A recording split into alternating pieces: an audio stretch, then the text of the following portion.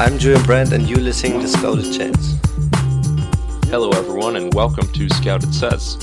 As the official audio production of Scouted Football, we focus on players under the age of 23, but occasionally ramble on other topics across the beautiful game. Thanks for listening to our third episode of the 2017-18 campaign. I'm your host, Jack Grimsey, flanked by Connor Garrett and Stephen Genevis.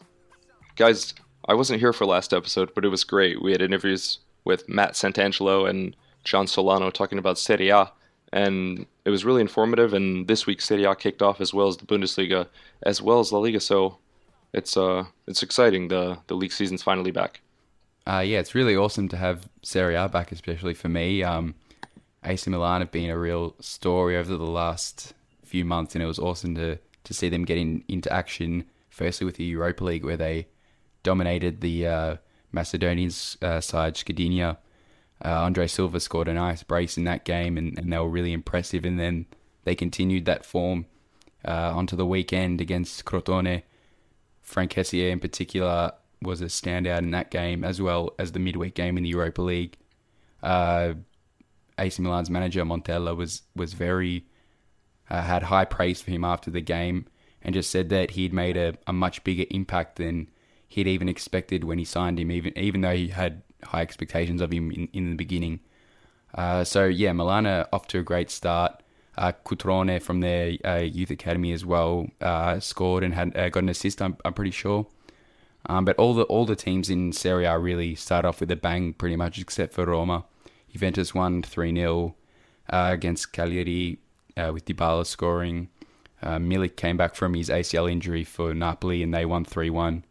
And then Lazio were pretty much the only real losers. They drew with the newly promoted team Spal, and Roma kind of struggled a little bit against Atalanta, but Serie A's back with a bang, and it's great to have all the leagues back and running for the new season.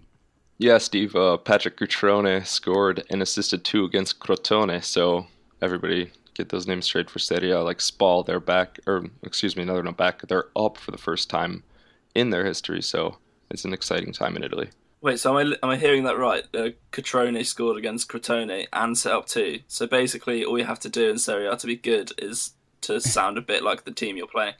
Is there anyone named Spal or Spalletti? Inter's manager. There you go.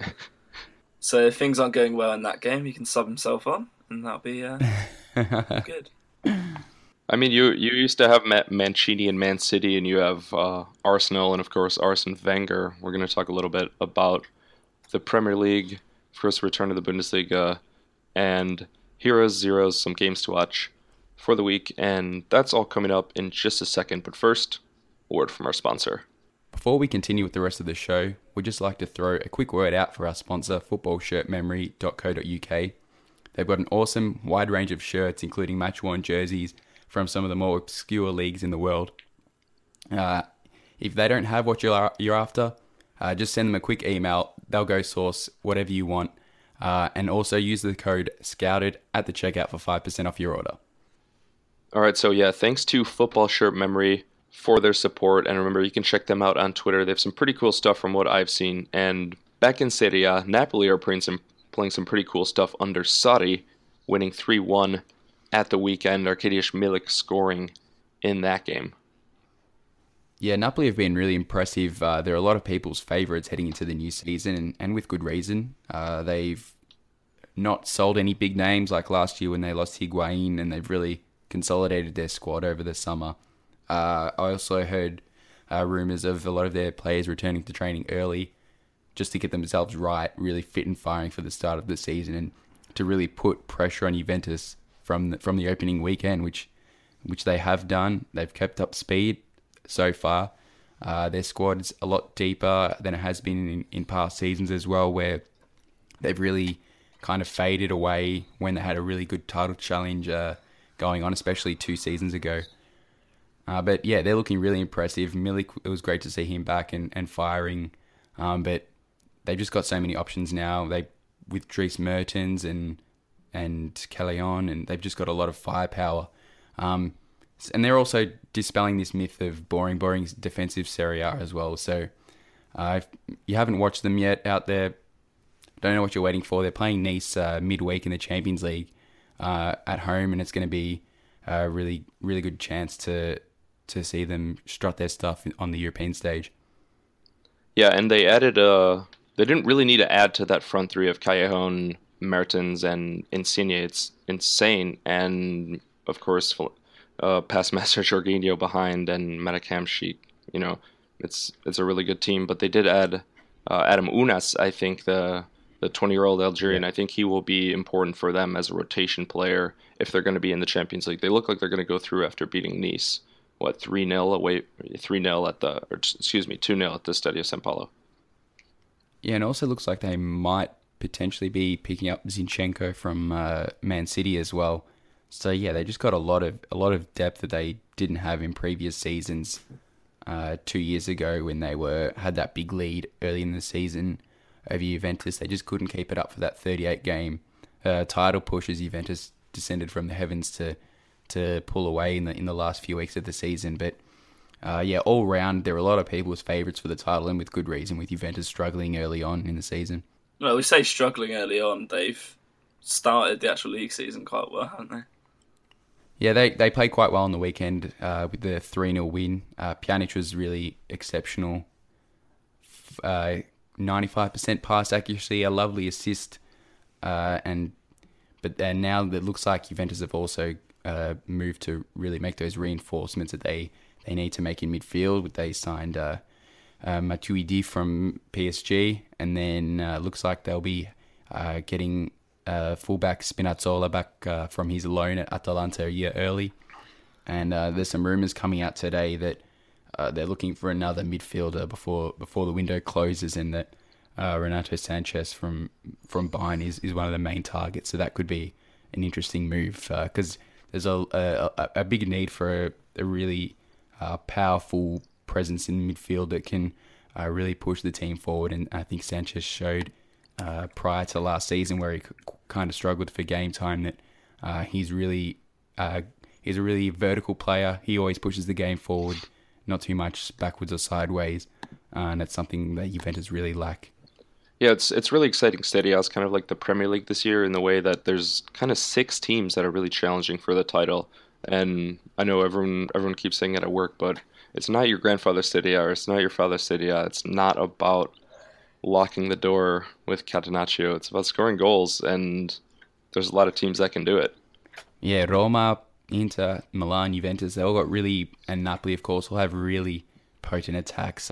You saw last year with the Capocannoniere race, where it was Icardi, Higuain, Dzeko, Mertens, all vying for the title of the best scorer in Serie A. So just that firepower. Every team's got a big 20-goal a season striker they can count on. Even Lazio with Immobile had a fantastic season last year, and it started with a bang this year in the Super Cup. Just goal scorers everywhere, really. Yeah, there were 3 strikers with more than 25 goals and 6 with more than 20. So, it's crazy. The goals are going in there. When Zlatan was there in his autobiography, he talks about 15 goals in Serie A as a good season. Yeah, but it's really kind of opened up in recent seasons. Probably the gap between those top 6 teams and the rest of the pack has probably widened quite a lot in the last 2 or 3 seasons as well. The promoted teams have been quite uncompetitive, so probably a little bit more space in some of those easier fixtures for strikers to fill up their boots. Yeah, but it is entertaining, and let's move on to a league that we know for goal scoring prowess. And the Bundesliga, Bayern Munich last year, they won their opener 6-0. The year before it was 5-0. It was only 3-1 against Bayer Leverkusen, and Leverkusen ended up putting up a pretty good fight, but debut goal for Niklas Süle and Corentin Tolisso, by that time it was over for Leverkusen, Yeah, I think if you talk about instant gratification for signing some new players, obviously Niklas Süle and Corentin Tolisso joining in the summer is great, but Niklas Süle's goal was also set up by a very nice free kick by Sebastian Rudi. I think some of us were a little bit surprised to see in the starting 11 so soon, having made the move in the summer. But yeah, I think all round first half performance by Bayern was very, very strong. It almost looked a little bit like, obviously Leverkusen are supposedly of a better class than Werder Bremen, but last season Bremen played Bayern on the opening day and just got absolutely washed away, and it looked for a time at least that was going to happen, but much better second half performance. I think definitely coincided with the introduction of our best friend Julian Brandt. Yeah, Julian Brandt introduced in the second half. He was really quite good, and of course still doing the intro for Scouted Says So. Good to see him doing well at Leverkusen. But he didn't start the match, and I think that's going to change in the future. Yeah, I heard rumours that it was just to do with sort of his condition after getting back late from the Confederations Cup.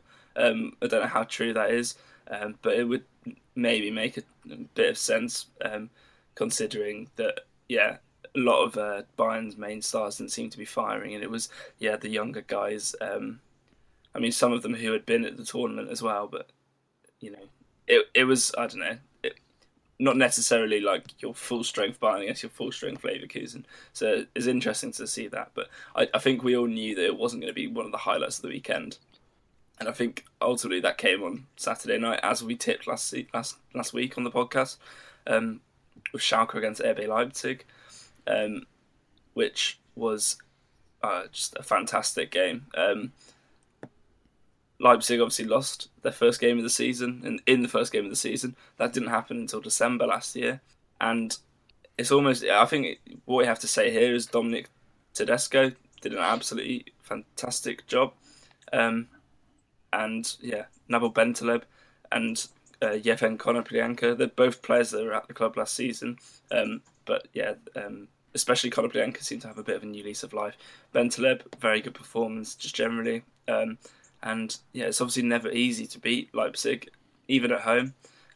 But they sort of made quite light work of it in the end. Yeah, like you said, Dominic Tedesco, give him a lot of credit. Schalke, it's been a revolving door of managers there, merry-go-round for years, but there are a lot of good parts still, despite a lot of their great youngsters leaving. But if he can get the most out of a good squad, I think they could qualify for the Champions League next year.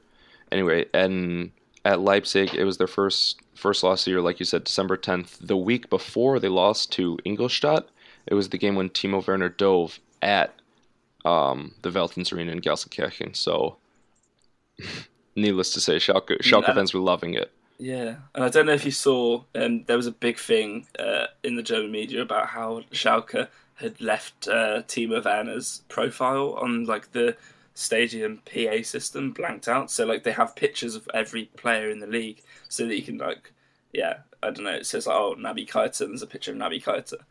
For the picture of Timo Werner, there was just a blank sort of generic person. Oh, like picture. the ones on was... on Twitter when it's the Liga lineups and they're saying the faceless men, like Game of Thrones, because it's the blank model, one of those. Yeah, basically it was the Raymond Verheyen of but that was sort of a nice little bit of sly banter from Schalke.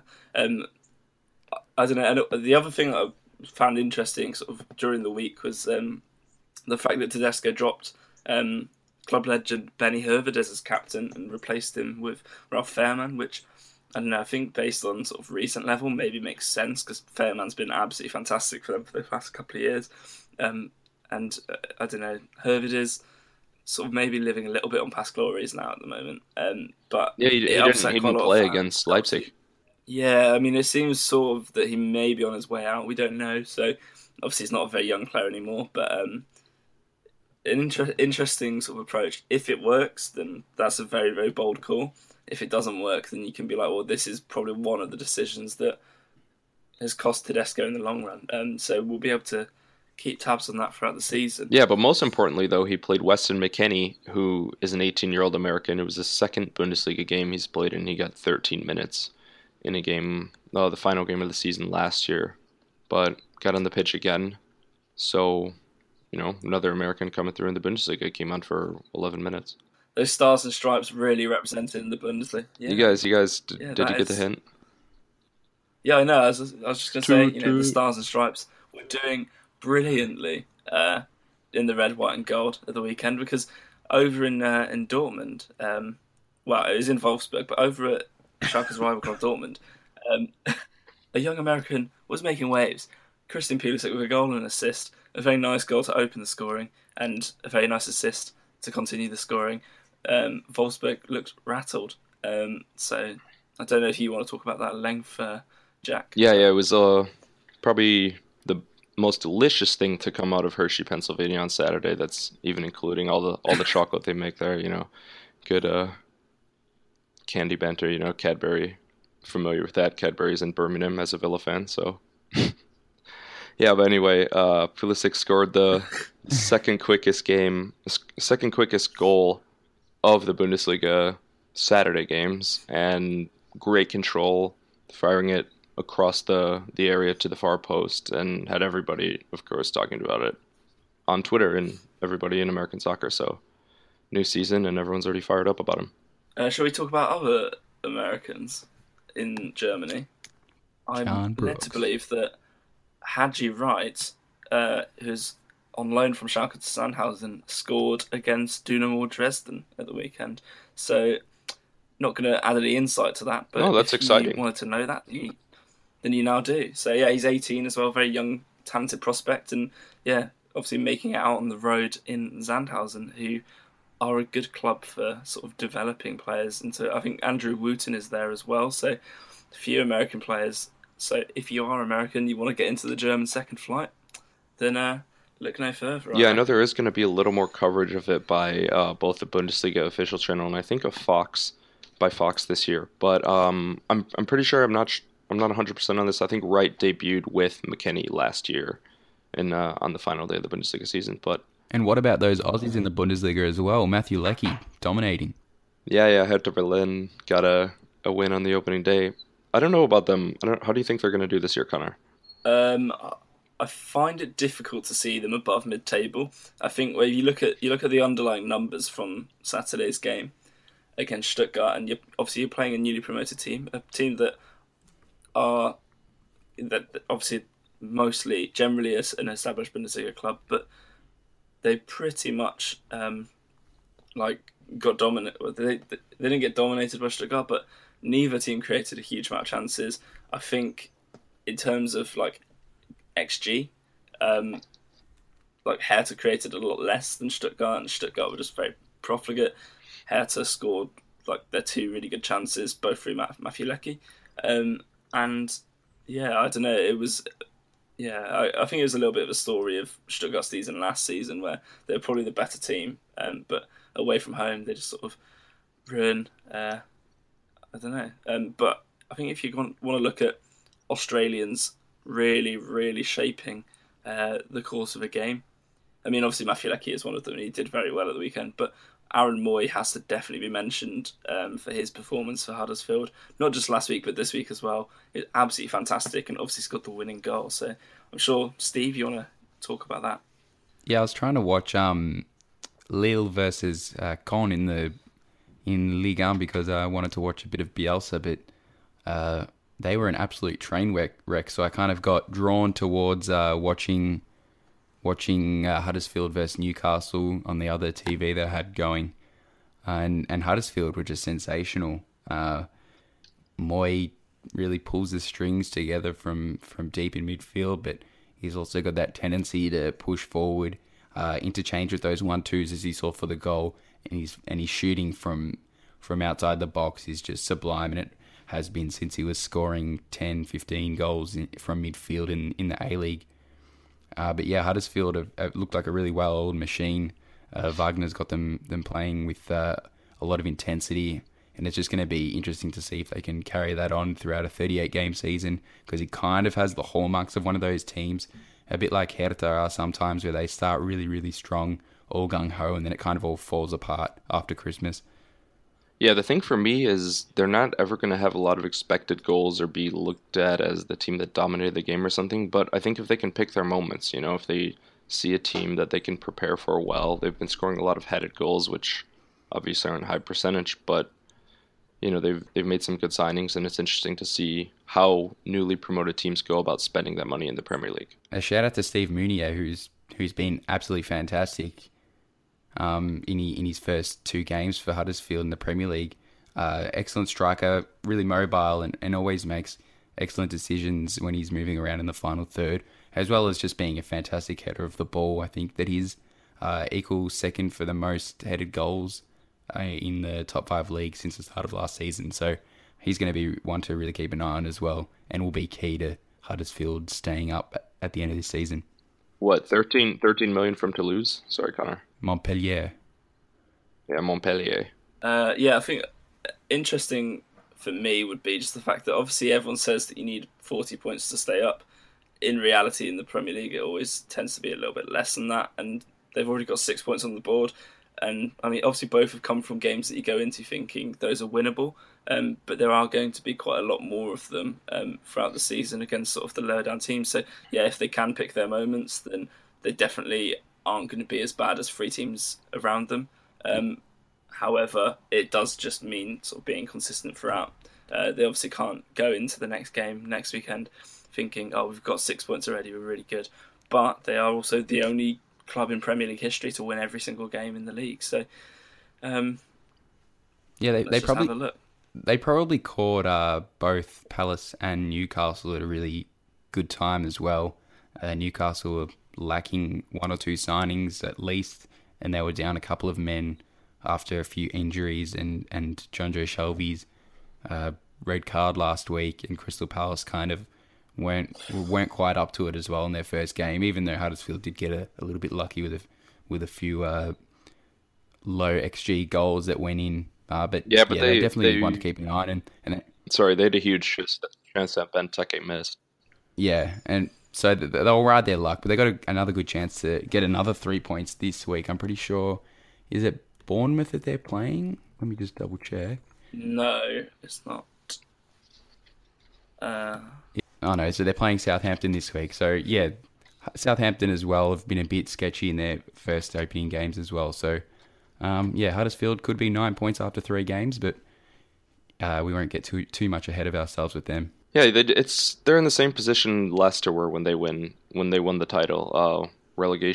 Tip for relegation, you just have to take it one game at a time. You know, you can't get too far ahead of yourself. They're obviously not in the same position with the players, but you know, you have to have that kind of mentality, is what I mean. But okay, well, speaking of a team that have won their opening 2 games, Man United, again, very heavily involved on the score sheet at the weekend with another 4-0 win. Wasn't quite the same as the game against West Ham in the sense that it wasn't quite free-flowing attacking football from the off, but there was a very, very exciting sort of last 10 minutes in which they went from 1-0 up with an Eric Bailly goal. So obviously, good mention to him. To winning 4-0 with Lukaku, Pogba and Anthony Martial all getting heavily involved. And Martial, literally, he's come off the bench in both games and scored in both.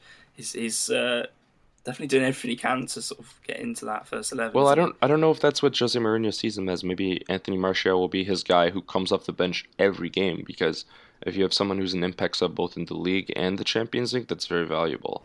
I don't know. I'm not sure if I buy the whole thing of, he's scored loads of goals off the bench. So do you just keep putting him off the bench, or do you begin to start him and see how he can do from the off?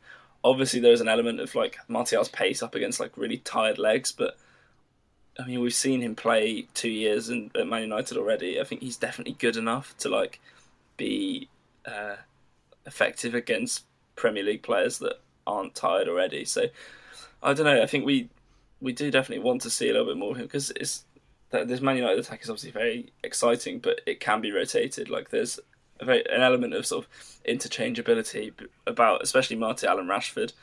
So it'd be interesting to see how that plays out. Yeah, maybe a more fluid 4-4-2 with them up top or something. You know, they have options. They have quality players.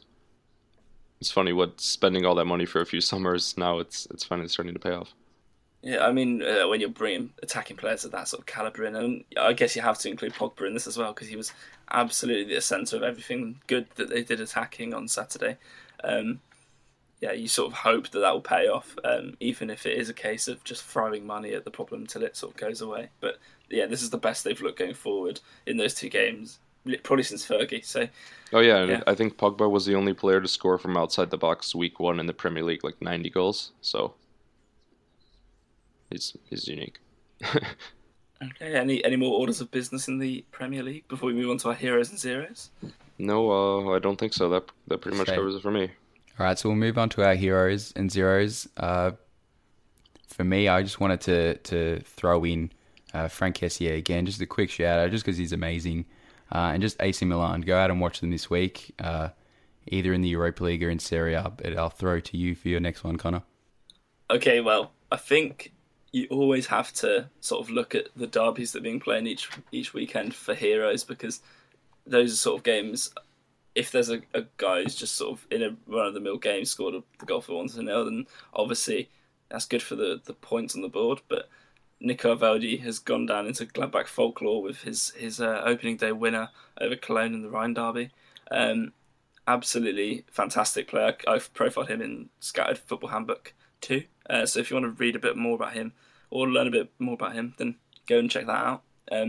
But yeah, he's absolutely fantastic and a really nice winner for Gladbach, who are definitely the best club in that game. So I think that just about covers that. Another one I wanted to sort of throw a mention to was Jack Butland, whose first half performance, at least against Arsenal, was absolutely fantastic. And I think it'll be an interesting season in the Premier League in terms of goalkeeping, because obviously you've got Jack Butland, you've got Jordan Pickford, and then you've got the returning Joe Hart at West Ham. Like, those three players could all be going into the summer thinking, right, I'm England's number one. I think you look at the last sort of 18 months that Joe Hart's had, and realistically he probably shouldn't be. So it'll be very interesting to see what Pickford and Butland have to say this season. Obviously, we're recording this on Monday morning, GMT time, so we had to see Pickford play this weekend. He was very good in the midweek against Hajduk Split. He was very good at the weekend before against Stoke, but Jack Butland really laid down a marker with that performance against Arsenal. It was a big game. Obviously, a winner for Stoke in the end again through Hesse, which is a very good way for him to start his Stoke career. But yeah, he's really laid down a gauntlet there, Jack Butland, I think. Yeah, it's good to see young goalkeepers prospering in England, where young talent a lot of times is not given a chance to break through. But while we're on the subject, I have to mention that assist that Pickford had in the Europa League. That was insane. Yeah, and that's a really key aspect of his game is his kicking.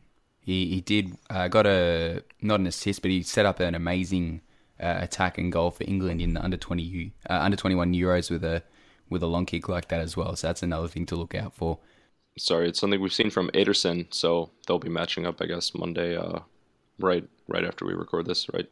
Yeah, so obviously, listeners, it's not that we don't know what happened, it's just that it hasn't happened yet. I think it's interesting that we're talking about that strength of Pickford, and obviously that's probably one of Butland's main weaknesses is his distribution. So, yeah, there's definitely an element to which like these goalkeepers are different, but also obviously both very good. Also one of Joe Hart's weaknesses, right? You would say Well, I think Joe Hart has a lot of weaknesses. Yeah, I said one of. I don't think Joe Hart's strong at anything anymore. He was woeful last season in Serie A, so I don't think he's really got anything above those two guys at this point heading into the World Cup. He's good at signing expensive or highly paying contracts, and I don't know. But I sort of do wonder why he signed for West Ham, who are going to be an absolute defensive head case this season, when he wants to probably play in the World Cup. I mean, obviously he's conceded 7 goals, not at fault for all of them. 2 of them are penalties at the weekend against Southampton, but yeah, he has not had the greatest start to the season, and yeah, you would expect of a world-class goalkeeper or an international class goalkeeper that he'd be able to do a little bit more. So I really genuinely think that we'll be seeing Butland or Pickford in goal in the summer. But I hope so. I mean, it's the way the England national setup has been going lately is favouring youth, so it's possible. And Jack, we'll let you add in a couple of things about your beloved Villa, who haven't had the best probably 24 months, but there's some young players starting to come through there. Yeah, it's kind of make or break it time for Villa. So 4 games in, finally 4 points as Villa recorded a win. There had just been a draw and 2 losses before. But Keenan Davis, he started up top. There's been a lot of issues at striker. Coach has been out. Ekbalnor has even been playing. But 19-year-old Keenan Davis played 87 minutes. He had an assist, also hit the post. And Andre Green, he's also 19. He played on the left wing, and he scored.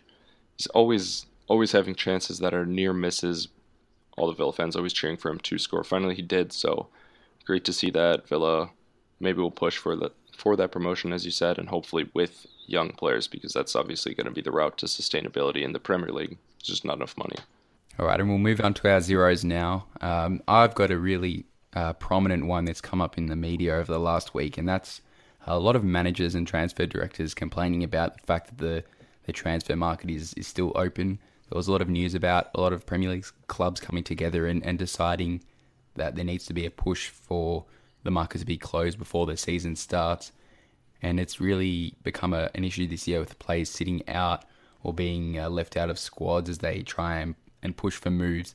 So I think in the next year or two, I think there's going to be a quite a big Europe-wide push from a lot of clubs to, especially some of the smaller ones, to get it sorted so that the teams is all set before the start of the season. And even Juventus' coach, Max Allegri, has said that he wants the window closed in July just so the players know where they're playing before training even starts, and then bring the January transfer window forward towards around November time so that when January signings come in, they're not just arriving, then all of a sudden a couple of months later the season's finished, they don't really get a chance to make an impact, so that if they come in November, they've got a real chance to assert themselves at their new club. I mean, it makes sense, but on the other hand, just do that. You see a lot of clubs that operate by doing their business very early in the window. Then again... Yeah, I think the defense to that, But Jack, then I mean, you I have- sort of agree, is that like there are a lot of clubs that will do their business late and they might be interested in your players. So yeah, you have like the likes of Coutinho, the likes of Virgil van Dijk, and then even going further down, you've got like Chris Wood, who have had their heads turned, aren't in the state to play, and it's not really a reflection necessarily of like the club that are the owning club of the player and their transfer policy. It's a reflection of who's interested. So like for example, if you look at Southampton, for example, like the fact that Virgil van Dijk wants to leave it wouldn't necessarily be different if Southampton were to be like, right, our business is all going to be done in July. I don't know. I think it's definitely, you have to look at the whole sort of economy, and if you just set it up so that it is that way, then obviously it will just be that way. So I don't know. I think it's slightly ridiculous that like players are not playing because they're sort of interested in a move somewhere else. I don't think I've noticed it being so widespread before until this year. It's a bit of a weird trend. It happens a lot in American football, and the NFL players are just trying to get new contracts with their current teams. It's called a holdout, and they're holding out for a new contract. But yeah, it's interesting to see this now, like the stuff with Mbappe not being played, not traveling with the squad, things like that. And, you know, they're still under contract with the teams for many years. Mbappe just signed a new deal in the spring. It's very odd. Speaking of very odd, I've been told to handle this with caution. But one of my zeros for the week was going to be Eddie Howe, because, I mean, I don't really rate any of their midfield, but Lewis Cook is an absolutely fantastic young player who we've obviously talked a lot about during the Under-20 World Cup. He was the captain, leader, legend of that team. And for some reason, like Eddie Howe would rather play like Andrew Sermon and Harry Arter, who both absolute trash. So I don't understand really what's happening there. It just sort of strikes me that, like, obviously they've lost someone like Jack Wilshere last season to injury, and obviously he doesn't seem to be coming back right now. Maybe that will change. And Lewis Cook looks like he could go in and maybe not be like an instant replacement, but like in about 6 months with a bit more experience, definitely be as good. So yeah, I think it's a little bit confusing. And then our last zero of the week we had was Nikolai Müller from Hamburg, who ruptured his ACL celebrating his first goal since April Fool's Day, and he's going to be out until I think at least March. So condolences, but also a zero for the ridiculous acrobatic attempt. I'm not quite sure what he was trying to do. Do you know, Connor? Well, I mean, they say acrobatic, but it looks absolutely pathetic. It's just like he's doing a little pirouette, isn't it? Like, it was quite amusing until he falls over, clutching his knee in tears.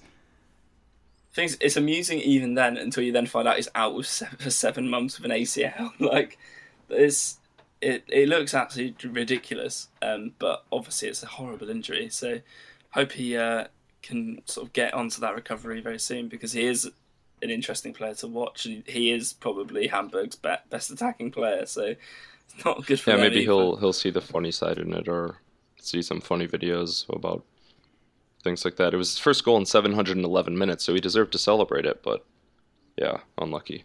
No, I think he was just planning it so that he'd be back in March, April, around that time where Hamburg make their last-ditch rescue attempt and survive relegation on the final day. Yeah, dig out the Great Escape. So yeah, hopefully he'll be back if things go well. So I think that's it for Heroes and Zeros. Let's move on to games to watch. I know you had the first leg of this game in your games to watch last week, Liverpool versus Hoffenheim. It was a good one to watch last week, obviously. Yeah, and I think maybe Hoffenheim were a little bit better than they sort of acquitted themselves on the score sheet. Liverpool, obviously, is a very savvy away performance. Trent Alexander-Arnold was fantastic and scored that beautiful free kick, but it was maybe sort of a little bit flattering to Liverpool to go into the home game for them with a 2-1 lead. So it'll be interesting to see how Hoffenheim do, and I think I'm going to be there. So wow, I'm basically channeling Sol Campbell. I will be there, and looking forward to that quite a lot. Yeah, it was the worst penalty ever from Andrej Kramaric. Otherwise, it probably would have been 2-2. So it's an exciting one going back to Anfield. Yeah, imagine, even if your penalty is the worst ever, imagine it being saved by Simon Mignolet. That's just pathetic, and they should liquidate as a club for allowing that to happen. But, yeah. Yeah, and after that, Ajax. Rosenborg won 1-0 in Amsterdam, so Ajax has to go try to reverse that. Liverpool-Arsenal in the Premier League, that's an important one early on in the season. Of course, Liverpool will be coming off of short rest from that European tie. In Italy, Roma-Inter, that's a big one in the Serie A title race. You interested in that, Connor? Definitely will sort of try and put that on. Trying to sort of watch a little bit more of Serie A this season because it was so interesting last year, and we'll definitely be hoping for like a good title race, because I think maybe some of us are starting to get a little bit disillusioned with the Bundesliga. Maybe it'll be a bit better in that this season, but yeah, I think if we're wanting a guaranteed, exciting sort of race to the top, then yeah, Serie A looks to be the one this season. Yeah, a little bit of the breakup of the Juventus monopoly, but in France, still very top-heavy with PSG, but Monaco just set the record last weekend for 15 Ligue 1 wins in a row. That's a Ligue 1 record. They're playing Marseille next weekend. They'll go for 16, try to break their own record. Real Madrid taking on Valencia. And yeah, in America, the Hudson River Derby, Red Bull New York against New York City FC. So that's pretty good. Good action over there. In that derby. Yeah. That is really just unfair of me. But yeah, I think there's going to be a few decent games in the MLS this weekend if you're that way inclined. Obviously, Houston Dynamo against Sporting Kansas City as well should be quite exciting. Yeah, playoff picture shaping up in the West. And I think didn't you wanted to throw a word to Toronto, who are dominating at the moment apparently? Yeah, so there's 4 teams within 10 points of Toronto. Only 4 teams in all of MLS. One of them's New York City FC with 46, Chicago Fire 41, but Seattle Sounders and Sporting KC over in the West both have 40. So Toronto FC against Montreal Impact, who are kind of on the bottom edge of that playoff picture in the East. It's going to be an exciting finish to the MLS season with just a couple months of it left. It kind of winds down right in October or so. Keep that in the diaries, peeps. Well, that sounds like it's about it for the games to watch this weekend. Yeah, so if there's games we didn't mention, shout those out to us on Twitter. Anything else you want to hear us talk about? I was thinking about doing maybe manager power rankings. Maybe we could do that for the top leagues in the future. Would you guys like to hear that or no? Let us know. Anything else you want to hear about, of course, shoot it to us on Twitter. I'm at Jack Grimsey. Connor is at Connor Garrett. Steven is at Steven Scouted. Of course, we're Scouted Football, Scouted FTBL. And coming up next is an interview with Russian Football David at RFN David on Twitter. David Sanson, he's talking about the Russian Premier League. It's about 7 weeks into the campaign, so enjoy that. The goalie has got football pie all over his shirt. Okay, so today we're joined by David, who is at RFN_David on Twitter, to talk a little bit about something that a lot of you out there probably haven't been following or possibly won't be following even after this, but as a chance for all of us to get to know a little bit more about the Russian Premier League and Russian football in general. So thank you for joining us, David. No problem. Good to be on. So just why Russian football for you? What's the draw for you? Because obviously it's a very niche league. So what's the draw card for you? Yeah, it started, God, a long time ago now, like 7 or 8 years, maybe even 9 years ago. Obviously, like most things nowadays, it was through like Football Manager or FIFA or one of those things. I think I'd heard about Rubin Kazan winning the league in real life, and I was like, who the hell are they? I've never heard of them. And they had this one player who was apparently scoring his goals. So immediately I just went to Football Manager, played with them, started liking the league, and it just went on and on as me starting to follow Rubin Kazan, and then gradually just getting more into the league. And yeah, it's just become more interesting to me almost than the Premier League nowadays. Over the summer, Zenit in particular have stood out as a team of interest around the league. They picked up Leandro Paredes from Roma, also picked up Driussi from River Plate, and Mamana from Lyon, the Argentinian trio. What do you make of their moves? Because they've been pretty poor in recent seasons. And do you think that they're a good chance to win the league this year? Yeah, I mean, it's obviously the Mancini effect. I wasn't quite expecting them to go full Argentina sort of scouting mode. There's sort of a trend in the Russian Premier League at the moment to buy to sell, basically. So it started off with the smaller clubs buying players from Africa or from smaller leagues in Europe, and then just basically looking to turn them over for a profit in 1 or 2 seasons.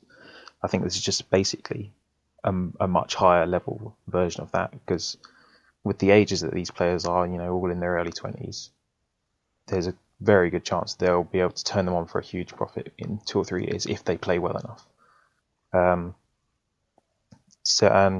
mean, aside from that, they brought in quite a few other players of mixed experience, but those 3 guys in general were, the eye openers. Like, especially Paredes. Like, how did they get Paredes? And for the price, I think it was like 25 million euros. Very cheap considering his reputation and the level he was playing at in Serie A. Driussi obviously came directly from Argentina. It's a bit more of a gamble, and Mamana is at Lyon, which is, it's a decent step, but you've had players also make the reverse step from Russia to France, so it could be classed as a sideways step, but he'll be on a lot more money and working under arguably a better manager or more reputable manager with Mancini. But he's getting the best out of him. I mean, there was always wondering about how good a manager is Mancini. Did he just buy his title with Man City? But he's turned Zenit into somewhat of a force this season so far. They're looking very, very dominant. And the team that they're chasing obviously is Spartak, who won the league almost at a canter last season, with Massimo Carrera, who is part of that Juventus school of managers. But recently Zenit beat Spartak, was it 5-1? Mm-hmm. Huge game that was. Do you think Spartak they've made the moves to regain control of the league, regain the title? How do you see that club being run heading into this season? As well, is there any standout youth prospects that you can think of that people need to keep an eye on at Spartak? Spartak, they've had an awful start to the season. I mean, after 7 games, they're 8 points down from Zenit already, down in 10th position. They've lost to Zenit, obviously 5-1. They've lost 2 Moscow derbies to CSKA 2-1 and to Lokomotiv yesterday 4-3. Having been 2-0 up in that game as well, I should add. Carrera's basically just not been able to get the players he wants in. He's been sort of limited by the board in what he can do in the market. They've got the money, but they haven't sort of been able to agree a deal. They've been close to a couple of players. but it's just not happened for them. So they've only brought in a couple of sort of backup squad players, rotation players, and it's just not been helpful for them going into this season. They lost one of their key players to injury just before the Confederations Cup, and so they've had to sort of rejig their first team, and it's just, I don't know, maybe the motivation's not there that they won the league. Maybe once they get playing the Champions League regularly, it will sort of be there. But something's not right. I mean, Promes, who is obviously their star player, is still playing unbelievably well. But they just unable to grind out the wins. I don't understand why. It's a very, very odd situation. Hopefully they can get a couple of players in before the end of the window and sort of turn that around. But youth players, they haven't got that much sort of contending for the first team. They've got a couple of 23-year-olds in and around it. A centre-half called Jikia, who's in the Russian national team at the moment, arguably one of the best defenders in the league currently. But yeah, I mean, in their youth team, they've got a few young players from Africa and Europe. Obviously, scouted covered Fashion Sakara at the Under-20 World Cup. He's playing in their second team in the second tier. And they have a young Liberian called Sylvanus Nimoli, who's been in and around the first team but not yet debuted. But with players like Zeluish and Luis Adriano, in the first team, it's going to be hard for them to break through, particularly in the next year or two. I think maybe come next season they'll be loaned to other clubs in the league. And it seems that there's been a real African pathway emerging in the RPL, where they're trying to bring in a lot of these young African talents for cheap. Do you see that as a trend that's going to be ongoing? Yeah, I mean, I wrote an article on it for our website earlier this year, actually looking at how the pathway from Africa directly to Russia works. It's certainly been increasing over the last couple of years. Spartak obviously were sort of led the recharge earlier this year. They brought in 3 players from Africa directly. And it's a good market to go for. Players can easily be turned around for a lot of profit. I mean, the prime example from last year was Kouassi Boué. He joined Krasnodar for nothing, essentially. He just was plucked out of nowhere, and 12 months later he joined Celtic for just under €3 million. So it just shows that there's potential in that market if they can pick the right players, and and it's very low risk because there's hardly any fees involved, very low wages for these players when they come over. It's definitely something that clubs are considering. There are agents placed in Africa at the moment from Russia who are actively just searching for these opportunities. A lot of the time they won't go direct. They'll be sort of placed in like Armenia or Moldova or Georgia or something like that, and then eventually they'll step on into Russia. So yeah, it's definitely something that is being looked at more and more nowadays. I think this summer I can only think of one African who's made that move, which is an Ethiopian guy who's gone to Angie Makashkala, who used to have Roberto Carlos and everything like that. But he's a little older, 22, rather than being a young, promising teenager like someone like Sakala or Nimoli at Spartak. Do you think that there's still, however, strong pathways for young Russian players trying to find their way in the league? In the last season or two, we've seen the emergence of Alexander Golovin at CSKA. But do you think that there's still that strong base of youth development in that league when you see a lot of strange kind of big money foreign signings amongst the top teams? It's a very divisive topic. So obviously there's a foreign limit in the league at the moment. They can only play 6 foreigners on the pitch at the same time, and there has to be 5 Russian players on the field for every team, no matter what. And since that limit was introduced, I don't know, 10 years ago, I think it was roughly, the level of Russian football seems to have fallen. The Russian national team has dropped to its lowest ever ranking in FIFA. So a lot of people think that even though it's designed to ensure that Russian players and young players will play as much as possible, it's actually limited them, because average Russian players who are just average are being kept in the league because they can fill up that valuable spot in a position where, like, mainly it's defence. So the teams will play, they'll pay big money for attackers, keep them on the field, and then they'll just keep these solid but average Russian defenders in the team, just to fill up the Russian spots. And it has halted these players from coming through. A lot of Russian players are just stagnating, not moving to Europe like they should be. I mean, I can't remember. It also means that they get paid a lot of money. Yes, the wages are hugely inflated in Russia, and so that stops them from maybe moving into Europe, where they'll get paid. They're not really worth what they're getting paid in Russia. I mean, there was always rumours linking Alexander Kokorin to Arsenal or to a club abroad. He was like the golden boy of Russian football for years, and the same with Alan Djurgård. But Kokorin at Zenit will be earning roughly about 100,000 euros a week, which no team in Europe will pay for him because he's unproven. And he's only earning that much because he's one of the best Russian players. And even for the last couple of years, he's not been fulfilling that promise. Under Mancini, he's come through as a really solid striker again, like proving what he could do. But the limit is the reason. But next year it's being changed, thank God. So hopefully after the World Cup, we'll start seeing some positive changes for Russian football going forward. And just going back to Alexander Golovin, you wrote about him obviously in the Scouted Football Handbook for us.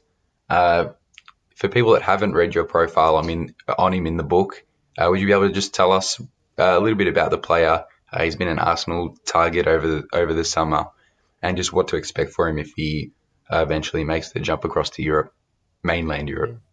Yeah, I mean, actually, when I wrote the profile, I was actually not quite negative, but I put some negative things in the profile because at the time the way he was being coached by Leonid Slutsky, who's now the whole manager, he was being used in a holding role, which he had started just as we went into Euro 2016 because of injuries to Djurgård and an older centre defensive midfielder who would have been a key player.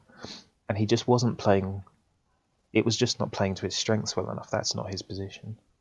And so I was looking at how would he develop if he was being kept in this position. But Slutsky then left, obviously, and they brought in this new manager who had managed a couple of other Russian clubs and was renowned for sort of using the youth players at his disposition. And he's given Golovin a much freer role, basically just roaming anywhere around the midfield. And he has got just a bit of everything. He, having played in the holding role, he can fulfill that position. He's good at recovering the ball, but arguably he's best at carrying the ball. He's got very good burst of acceleration. Last year in the Premier League, he actually had the highest recorded speed of all players. And his dribbling is very fluid. He's got a great eye for a pass. And, at 21, 22, he's going to be like Russia's sort of young hope going into this World Cup.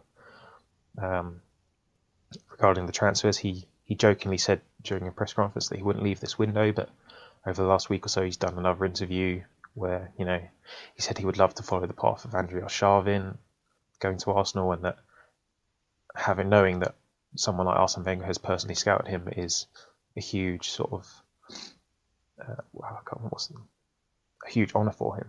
And he was visibly happy when he was asked the question, "What do you think of it?" So hopefully he will be the first Russian player in a long time to make that big move to Europe. We see a few sort of stepping into Czech Republic or Scandinavia, but none of them have moved to the big leagues for a long time. So hopefully he can be the one. And another very exciting player that plies his trade in Russia is Sardar Azmoun. Can you tell us exactly what's happened with him over the transfer window? Because it's been a bit of a contentious topic, I believe. Yeah, so I think even I was surprised as a Ruben fan that he rejoined us earlier this summer. Rostov lost their manager, Kurban Berdayev, and Cubs subsequently lost half their first team players. A lot of their squad went to Zenit. 3 or 4 of the players went to Zenit. Berdayev rejoined Rubin Kazan, where he managed for 11 years and won the league twice. And he's taken 3 Rostov players, including Azmoun, back to Rubin. And that's pretty much the only reason he's still in Russia is Berdayev. Azmoun looks at him like a father, Berdiev brought Azmoun to Russia when he was 17. He's Turkmenistani Berdiev, but his hometown is about 10-15 miles from where Azmoun was born in Iran. So they share a common language. They just have a father-son relationship in this football, and he will just basically listen to Berdiev for any advice. And the understanding is that Berdiev asked him to come to Rubin and to play for a year, and then to use this season and the World Cup as a platform to move into Europe next season. So although Lazio were interested and had put in some big bids of 15 to 20 million euros, Azmoun's intention was never to leave Russia this season. He wanted to have one more year in Russia, play in familiar surroundings where Iran will play in the World Cup next season. They've already qualified, and then he'll use that as his platform to move. Hopefully his stock doesn't fall too much. He's actually had quite a poor start to the season. He's not scored in the 7 games and has only started once or twice.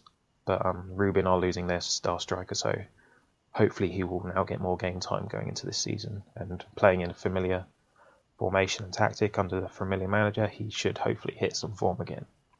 And that's the big hope, obviously. Yeah, and you touched on Rostov losing a lot of key players and a lot of their squad. They've been an awesome story as well in the last year or two, playing in the Champions League, especially last year. They were quite entertaining to watch. But are they officially dead from our radar? Well, that was the thought. They would be dead, but they're actually sat in 3rd place in the league at the moment, having had a relatively solid start to the season. They bought quite well. They bought in some decent players from around Europe to stock up their midfield and defence, and they bought in some solid Russian players to bolster their squad as well. The manager has some experience in the league as well, and it's somehow come together quite well, and they put in some decent performances. They've kept a couple of their more long-term players, their captain, and they're one of their I think he's 36-year-old wing-back, Kalachov, and he's been sublime this season, still roaming up and down the wing at 36 years old. And somehow they're keeping it together. I think ultimately they won't be able to compete for Europe this year, what with Zenit playing so well and Siska still looking competitive. Lokomotiv are firing on all cylinders, and then you've still got to add Krasnodar, Rubin and Spartak into the equation, even though at the moment they're struggling. So I think for Rostov to keep hold of that position will be tough, but they're certainly having a good go of it so far. They've got a tough test later today, I think it is, against Krasnodar, so that will be interesting to see how they fare. I think they've not played any of the big sides just yet this season, so that might be why they're on a good bit of form. All right, and just to finish up, we've talked about Golovin, we've talked about Azmoun. Who else stands out as a young under-23 player that we need to be keeping track of this season in Russia? Who's the next big thing in Russia? I think the first one to look at is Fyodor Chalov at CSKA Moscow. They hardly done anything in the transfer window. In fact, they've done nothing. And so he's retained his place as a starting striker in their formation. He had a very good end to the season last year. I think he scored 5 goals in his last 6 games. And although he didn't get his Confederations Cup call-up, we thought he might be like a wild card.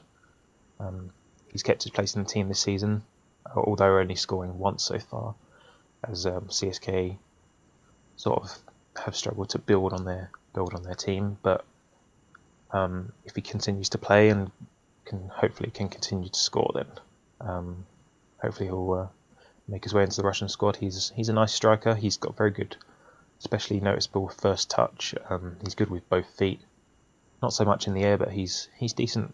Got some decent pace, and yeah, he's looking promising. I mean, CSKA have had these kind of young strikers before who have not gone on to play so well.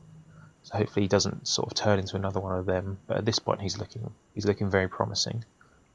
And then the next place to look is Krasnodar. They've got a world-class youth academy with thousands of students and some of the best facilities in the world. And having had some injuries this summer, they've been able to debut 3 or 4 of their youth academy graduates for the first time.